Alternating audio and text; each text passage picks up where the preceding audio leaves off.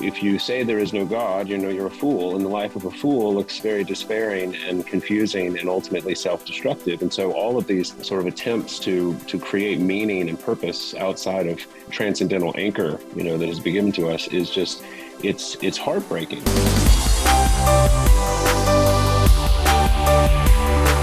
So welcome to the Stand Firm podcast. It's just Matt and me today. Nick is in the Netherlands at his sister's wedding, which is just about as exotic as it sounds. But we wish him safe travels and happy, Dutch food eating, whatever, lots of pickled fish of some sort. But I was excited to hear that y'all continued the Planet Fitness membership that you opened up here. That's good to hear. I'm excited about that. I've always worked out like with my own weights at home because I didn't want to pay I'm very cheap. So but you can't get any cheaper than Planet Fitness. I know. They basically pay you to come. If you use the bathroom and showered there, if you actually made that your primary bathroom, your primary sort of place where you showered and particularly in the winter, I mean, they're paying you to come essentially. You'd save on the water bill. It's totally you would. So, you will. I don't know how. It's only $10 a month, and it's unless you are like a massive bodybuilder who needs a lot more weight than there's no free weights there. It's all machines. So. Well, that's interesting. We have a little. There's some. Right. We don't. There's some dumbbells. There's free weights up to but it's not like. So they don't have the ones I normally frequent, the 130-pound dumbbells that I do. Yeah. The big time bodybuilders don't like it because it doesn't go up. They have free weights, but they don't go to the dumbbells don't go as high as they need to. And then they have the bench press, and deadlift, that kind of thing. But they're all on those runners. Yeah, those are called. I used to know the name of those machines, but I forgot. Yeah. But there's a name for it. It's named after the guy, Smith machine. I think. So Smith. Okay, so real bodybuilders apparently don't like those, but I don't know why. But you don't have anybody in there like carrying around a gallon jug of water, which is always the sign of a real intense workout guy. And I say this as someone that I've gone through every sort of iteration of working out you could think of, considering at one point becoming a what do they call the old man category? It's not seniors, but it's 40 and over, like Olympic powerlifter. Like when I was 38, I was starting to get into it again. And and then there's a famous family picture of us where I was like, Liza was like, "What's wrong with you?" Because I was like bursting out of a t-shirt. I was like, well, I think I need to switch back to group fitness and Planet Fitness. But I did want to tell y'all, I know we're sort of breaking the fourth wall because we're talking on a podcast about another podcast, but there is in fact a t-shirt called God's Gym that has a picture of Jesus.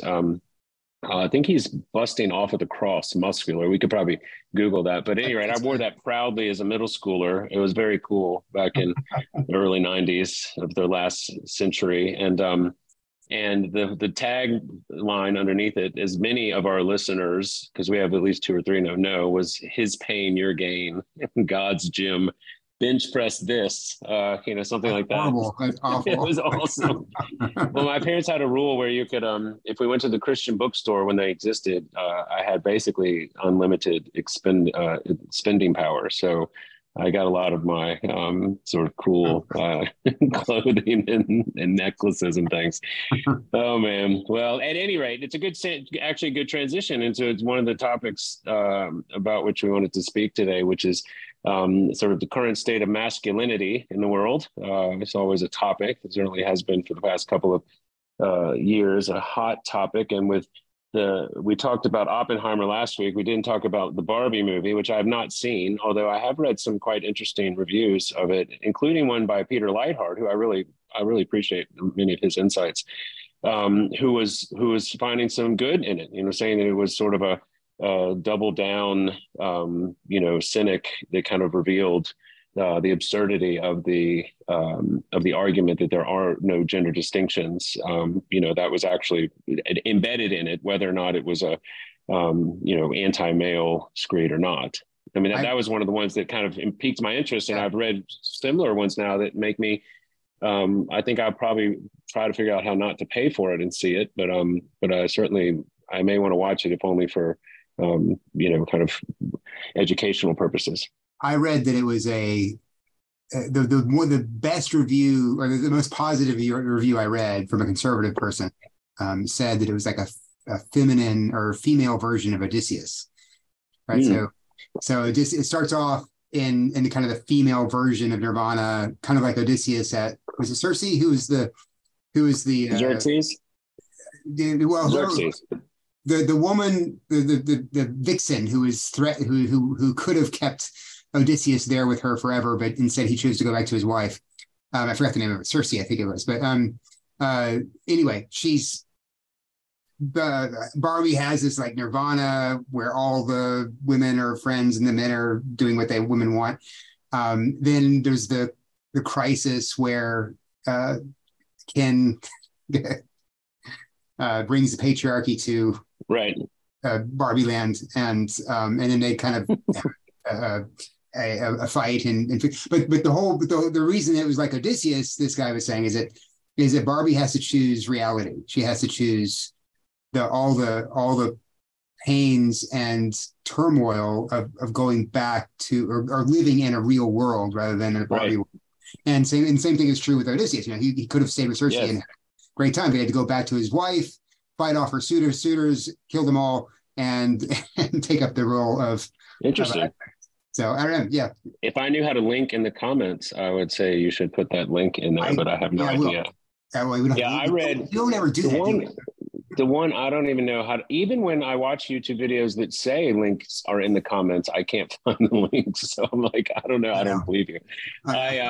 No, one of the ones I read, which I thought was pretty interesting, was that it was the sort of 21st female version of Fight Club, and I was the perfect age and demographic for Fight Club when it came out, because I was just angsty enough and I was just sort of educated enough. And I was just sort of, it was just enough of all the things to have it describe at least part of my fears about the future, sort of cubicle life and IKEA dwelling and sort of, all of these things. And and this person was arguing that there was a similar sort of at least acknowledgement of a sort of a desperation or a despair with kind of the challenges of modern, femininity. I mean, even insofar as today, you can't even determine whether or not biologically there's a distinction. That's it's an additional competitive reality that women and have. And it was really heart-wrenching to a certain degree, because again, we'll get into the subject matter here. All of these sort of dystopic and kind of descriptive broken pictures of the world are clearly not only articulated as a result of sin in the Bible, but also we get glimpses of different cultural iterations, but certainly the same sense of lostness, the same sense of impending despair has been taught to us, in the scriptures. I mean, and that's what's so heartbreaking about it.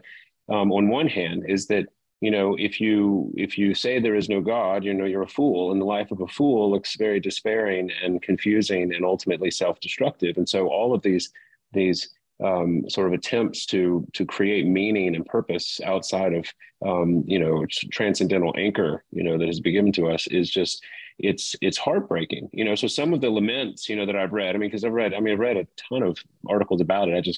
I haven't gone to inside a movie theater since COVID, because why do you need to? But and I don't feel like spending 3 hours watching the Barbie movie at this point. But all of the quotes about how difficult it is to be a woman. You have to be capable, and you have to be aware of your looks, and you have to be at some point a mother. You have to be a good wife. All these things, these impossible weights to carry, and it's hard not to watch that and say, I wish that you could find some solace and comfort in the Lord, or in some, and increasingly is the case. I think people are going to hit the wall and go looking for, right.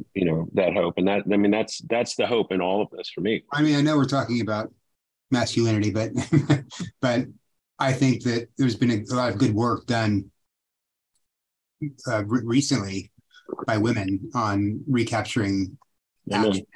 natural femininity. I mean, the use of technology by, I think it was third wave feminism. I'm not sure which wave it was, but the use of technology to shut down the natural cycles of birth and just wreak havoc on the female body so that she could compete and Yeah. in You can play field hockey, workplace or wherever has just devastated women. They're living completely unnatural, technologically adjusted lives so they can compete with men. And it's well, the women that we see now who are being supplanted in various places by trans men. That's the whirlwind. That's where we've become. That's what's happened as a result of us deciding that we know better than God about how the human body works and about how men and women relate together. Well, you've read that Mary Harrington book. I mean, we've mentioned it a bunch, but that was an amazingly sort of eye-opening book to me. And I think about that as often as I think about any sort of piece of, non-theological nonfiction I've read in the last probably 5 years, because it was almost a lament. I think that was really what you could describe that as, like classically, like a lament of a lost femininity, decades of a womanhood that, thankfully she's recovering some of that, but certainly it was heart-wrenching to read some of that. And I think you're exactly right. I think that the tide, I hope the tide is turning. I mean, this is what we will expect as the kingdom continues to advance and grow under the shadow of the cross. We will see with regard to masculinity, though. There's the question always comes up with this is some men. So I think the Bible does pretty clearly say effeminacy is not a good thing. If you're a man and you're effeminate, and I guess the Greek word that's often used for that is malakoi. Malakoi, yes. Yeah. Then there's something out of whack. Well, sorry, go ahead. And yet, okay, there are men who are clearly men, but they're not I guess masculinity tends to be culturally defined in a lot of ways. Like how our culture has masculinity being within a certain framework and with certain norms, and certain words, and certain ways of talking and living and walking, which are distinct to our culture. And some men who are really men just don't fit into that, right? So right. Well, it's interesting you say. It's interesting you say that about malakoi, because I read, and I need to find the citation, but even if it's not, I read this, that the definition, like malakoi within Stoicism, at the very least, because it was an understood term, was used to describe a man who didn't pick up the responsibilities that he had been given, that he somehow was shirking responsibility. And I think that makes a lot of sense to me, because that's actually transcultural. Because if we go back and connect, the actual reality of men and women that God has designed us for, in the fact that, we can't bear children, but we are part of the process. And it's God's design and purpose and intent that we enter into that union, holy union, and remain so.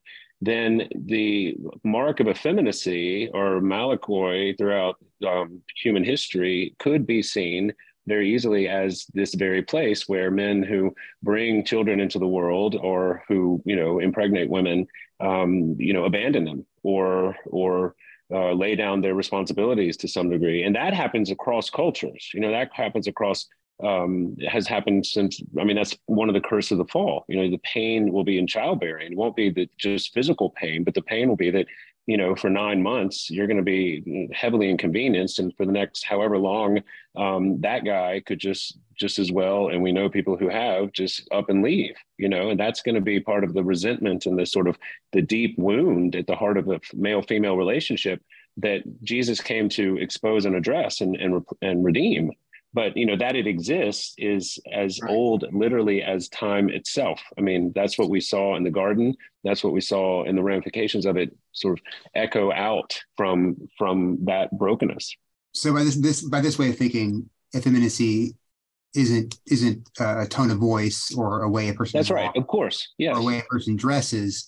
It has to do with the whether or not the man is willing to stand up and be a man and take responsibility for his family, take responsibility That's right. for protecting the weak, for getting a job, for Well, doing the basic things that men must do to make society go and to help their families. Is that's that right. kind of And that's exactly right. And I look at I think Al Mohler talks about this, or at least the first I heard of it, but I've thought a lot about it since he mentioned it years ago, is that, talking about the sort of the valuing or marriage in particular. And when I say marriage, it's not, just the actual sort of the covenantal monogamous, union, like you have forsaking all others, that's a big decision to make.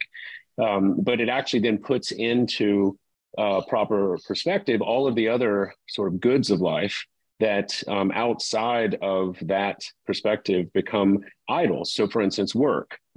Work in light of a father's responsibility for in particular becomes service for his wife and children. The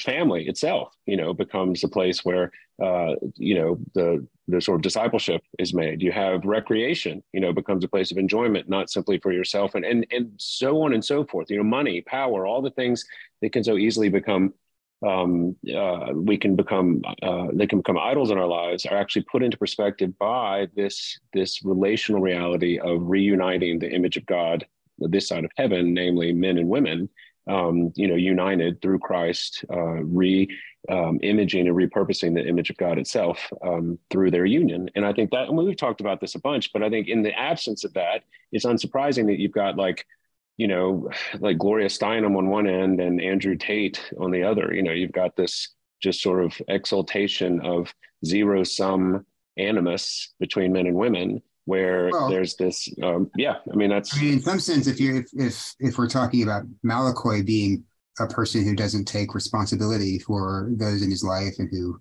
shirks virtue, then Andrew Tate's effeminate. He's just exactly. That's exactly right. He's a Malakoi. He's not a man. That's exactly right.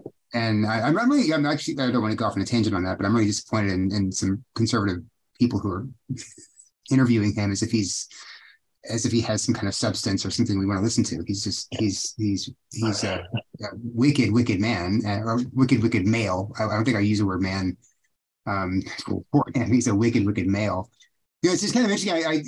I think I like this idea of masculine. Yeah, I want to make sure we got to find that. We'll find the link in the comments where it is, but at the very least, whether the Stoics use it or not, that is an apt definition of not what it means to be a masculine human being, is to shirk responsibility. That's what. Yeah. So, it goes back, because I know there's a lot of, it's interesting. When I was a kid, maybe you had this too, but when I was a kid, it was still okay to say to a boy who was like, didn't want to get back in the game after he got hurt, or it was kind of like crying during a football game or a baseball game. It was still okay back then to say, man up, get back in there, rub some dirt on it, just, you got to get back in and fight. I think that's a direct quote from the Apostle Paul. Yeah, I think so. Act like men. So, and right now those phrases, and I've read some articles about the phrase "man up" in particular as being abusive and harmful, to tell a young boy to man up. But what that does in a more positive light is it really does encapsulate what boyhood is supposed to do for men. And it's supposed to teach men to endure pain, to continue to go forward toward a goal, even if you're wounded. So you have to serve others. If it's sports, you have to serve your team, even if you're hurting. And when you grow up and become a man, you have to serve your family, even if you're hurting. Or if you're a pastor, you have to serve your congregation, even if you're hurting. If you're That's right. the male masculine role in society is, of course, cruciform. It should be anyway. That you die to yourself daily for your family, for your wife, for your kids, for your and then if need be for your country, and so that ideal of manhood has been therapeutized, I guess. I'm not sure that's not the right word, but I think that a lot in the secular world anyway, that's gone, or at least it's admired when people see it, but in the way that we raise boys now, we're not raising men to be that way, even though still I think men who are that way are admired. I remember, I don't know if you remember this or not, but there was a French, I rarely praise the French, but there was a French, I think it was either a police officer or a French special forces guy who there was a hostage situation in Paris, and he offered to take the place of all of the hostages, or one of them himself. I forget if it was all of them or one of them. And the terrorists said, okay. And he went in, and they released either all of them or one of the hostages in his place. And they ended up killing him. But there's just everyone in the world loved that. I think that man's funeral was broadcast live on American TV. I think I remember watching it. So people admire masculinity when it's on display like that, but we're not doing the things we need to do to raise men who will do those things. That's right.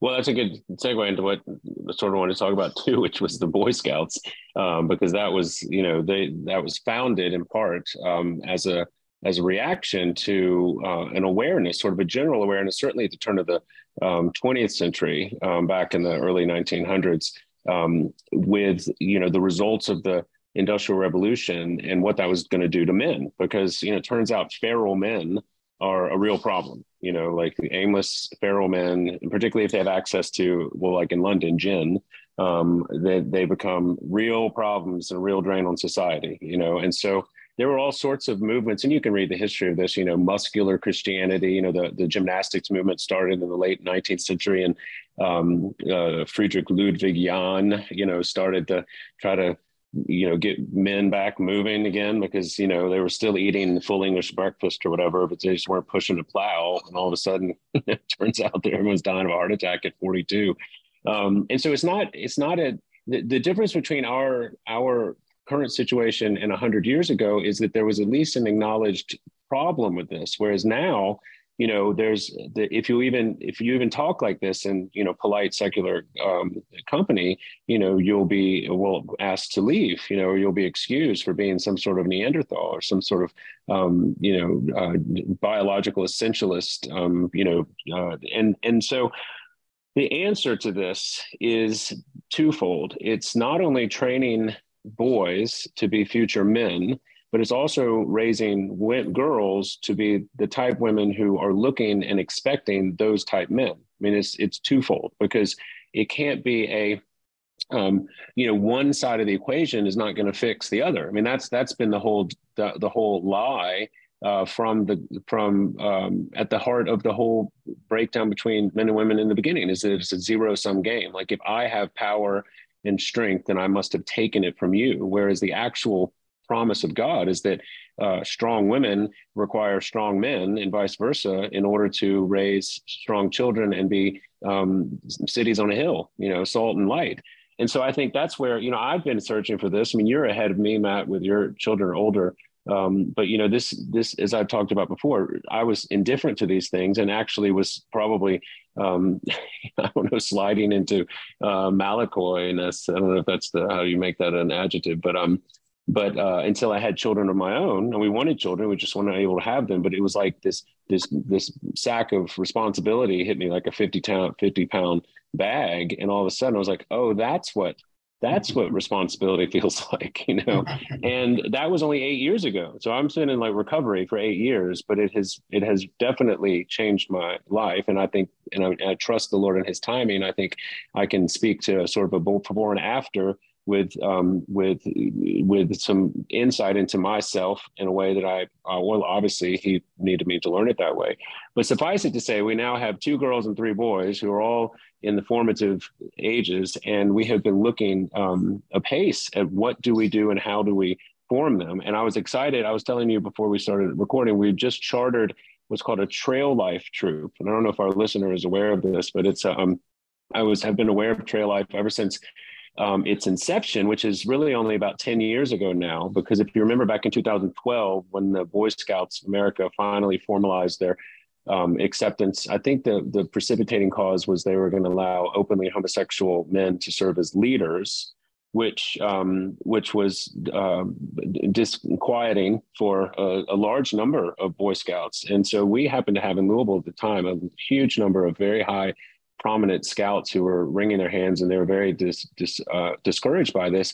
And at that time, Trail Life started, which was essentially a bunch of former Boy Scouts who said, we're not going this direction. And of course, they saw the writing on the wall, because over the subsequent years, not only were homosexual men allowed to be leaders, but then they were allowing boys, sort of openly, boys on the sexual spectrum to join and sort of celebrate that. And then they most recently have allowed not just girls, but trans men. And so there's an article in the Washington Post that Al Mohler mentioned as a recording of today that I just read, that talks about the jamboree that they had for the first time since COVID, that has a giant pride sort of tent right in the heart of it. And it was, celebrated, and there are all these inclusion badges, and everyone's sort of, fawning over this brand new day of they don't even call it Boy Scouts anymore. It's Scouts of America or something. And so in light of that, Trail Life is simply just an unabashed Christian version of Boy Scouts. You have to be a Christian. Like, I was interviewed for like an hour by the CEO or one of the higher ups to make sure that our church, that I was personally in line with their vision, that our church was solid. And, their motto is walk worthy, that you may walk worthy of the Lord, from Colossians 1:10, fully pleasing him, being fruitful in every good work and increasing in the knowledge of God. But the vision is really what was compelling to me. It says, our vision is to be the premier national character development organization for young men, which produces godly and responsible husbands, fathers, and citizens. I was like, sign me up. So I've been like talking about nothing else at our church here for a while, because my oldest son is 7. So he's like right prime age to start this. And I'm not really much of a scout myself, although I'm happy to take direction. And so, I look at things like that, and I think that, again, 20 years ago, we might have said, well, what's the big deal? Why would you need an entire new organization? But now these dividing lines are becoming clearer, brighter, and deeper. And I hope that this type of organization is just one of many that will begin to arise to help us, mold and shape the future men and women, of the church, the world. That was the original intent of the Boy Scouts. It was to shape men to be men, and I guess people critique the original Boy Scouts as a paramilitary, pre-military, training program, which I don't think was a terrible thing. If that's what it was. I mean, but yeah, that sounds like a great program. There's also the Calvinist cadets, if you want. That's an actual thing. Yeah, I believe it. I was a Royal Ranger, Royal Ambassador, which is the Baptist version of that. So yeah, it was cool. No, it's good. I mean, but I mean, more than all that, I think, and this is another tragedy of our contemporary era, is that a boy needs a father who is going to be modeling manhood for him as he's growing up. My dad, my dad did not have a father. His father left my grandmother when he was 1, and so he was raised with just my grandmother. So he had to figure it out on his own. And I'm still to this day amazed about how my father turned out to be a man. I mean, a real man, and yet not cruel, and not so caught up with his own losses that he couldn't sacrifice. His whole life was sacrificial toward me and toward my mother.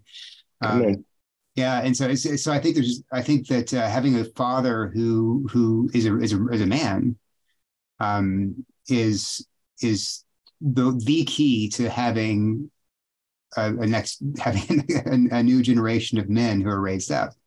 But I do think you can find those surrogate, though. I mean, I'm thinking in particular of a friend of mine whose husband died. There's 5 children. She 5 children. Her husband died young, and it was sad and tragic, although redemptive because they're believers. And she's purposely sought out, godly men to basically be the male influence in her children's lives. And it's really a beautiful thing to watch because it's there's a recognition. Again, it goes back to the what I think you and Ann have been talking about. We've been talking about. There's the problem with the current situation is no one is acknowledging the roots of the issue, because if you acknowledge at least from the biblical perspective, the roots, well, then you can do something about it. So, if you have a deadbeat husband that leaves you and you're a believer and you're seeking out, well, then you should go looking for a faithful, courageous, flawed and sinful, of course, but redeemed, sanctified man who you ask, could you help me? Like, I can't offer all this. And I think vice versa, if you were a single father who had daughters in particular, you say, I mean, now, that gets a little trickier, I think. But at any rate, that's what churches are for. I tell my congregation all the time, like, I need God, not just godparents, but surrogate fathers, surrogate uncles and aunts and cousins to help me in this endeavor. And I think as churches are clearer on that issue, like we say, then I think it's not just a discipleship issue, but it's actually an evangelistic opportunity. Because, I got hit by a 50-pound weight of responsibility, and I was as prepared as Christianly as anyone could be. But, there are a lot of people who aren't prepared at all in any capacity, and it just lays them out flat. And when they see people, I mean, like, you guys are a good encouragement to me, see people who are navigating the challenges of life with raising, multiple children, how do you afford them? How do you do it? How can you, it's like, well, we've got examples, we've got people, and we've got encouragement. And so I think that's where, I'm looking forward to, I have been encouraged, and I look forward, hopefully by God's grace, to be an encouragement to people to work with their children, work with themselves, and actually see what the Lord will do when you are faithful to confess, repent, and be restored, and he will grow and mold you. And so that's my hope, and that's my expectation, in fact. And if I hadn't seen it, I wouldn't believe it. And so I'm buying into the program, as it were. And so I was having lunch it was afternoon, whatever, with a parishioner yesterday, and he has daughters, and he was telling me what his advice to his daughters was for looking for the right person to marry. And he said, well, you don't know. You find a lot of good-looking guys. You find a lot of guys who are able to have muscles, all that kind of thing. But what you want to look for is, and what you want to ask is, after, of course, is this person a Christian? But if a person's a Christian, the next question you want to ask is this person going to, can I see this person dying for me? Like, if someone broke into our house, could I see this person, even if he's not strong, laying down his life for Amen. me and my children? And that's a great thing. That's a great question. That's because then you have women, young girls, looking for men to marry rather than boys. It's a really good question. That's great. Yeah. So when I do pre-marriage counseling, I have people who are often the younger they are, the more confused they are about this, particularly if they hadn't been, sort of churched in a church that was intentional about these things. And I'm always saying, well, we got to make some decisions before you get married, including who's going to get up when something goes bump in the middle of the night. Yeah. It's like you can be as sort of, open-minded and progressive as you want, but one of you is going to get it. So if you have like a week, you take a week and I take a week, like, that's not advised. So we need to come to grips with this. And, and it's just, it reminds me again, I think we've said it before, but just for me, the peak of the problem came with that Italian cruise ship wreck that was probably about 10 years ago now. You remember that? And the captain was the first off the boat. Yeah, I was like, and even then, I was pointing out at the time it was the rector's forum that I was the rector at that point also, but I was pointing out that, as sort of excoriated as this man was, and no one was actually saying why. Like, no one could say why this was wrong, except that he was the captain. And you were like, well, there are a lot of people who would, in that situation, in a variety of capacities, wouldn't feel the responsibility to die, except for that there's this wonderful traditional understanding of, particularly on ships, captain not only going down with the ship, but women and children getting off first. Right. And it was just, I thought that was just so illustrative that whenever I think about this issue and sort of the tragedy of weak men, who are, could be, like you said, preening quote unquote macho men, nevertheless, are anything but an actual man. I think of that that cruise boat captain. I mean, because I was like, that was just sort of like tailor made for a biblical example of what not to do. But I do think, Matt, we probably should round it out now. But I think, like I said before, I have been intrigued by the level of discourse and the depth of conversation around these issues, in a way that has brought me hope. Well, it has brought me hope in a way that I hadn't felt in a number of years, after the sort of toxic masculinity and Me Too and the Gillette ads, and everyone was, it seemed that things are going to just go from worse to worse. But I think that, even going full circle back to the discussions around the Barbie movie, there seems to be a realization that outside of the people, the men and women who genuinely and unrepentantly hate the opposite sex, and that's represented by the sort of hypersexualized men that just treat women like chattel, and the women who want to see all men, like in that movie Zardoz, like put into cages and just chart it out when they can. It's like outside of those people, and thankfully they have a loud voice, but they don't seem to be the majority, because it seems to be that there's some people, even if they're lost in the midst of what promises to be modern masculinity and femininity, are asking questions of, surely this there could be a better way than this. Surely, college doesn't have to be a hellscape of, shame and regret. Like, surely dating doesn't have to be a this sort of incredibly confusing things, and on down the list. And I'm hopeful about that. I really am. And I'm glad to be a part of the conversation, insofar as in my little, sphere of influence, we get to have it. But I've found even people who I think 20 years ago would have been horrified by someone saying, well, perhaps we should examine what a positive masculine and a positive feminine image looks like, because it would have set alarm bells off to, like, 1950s father knows best, all the things that you hear.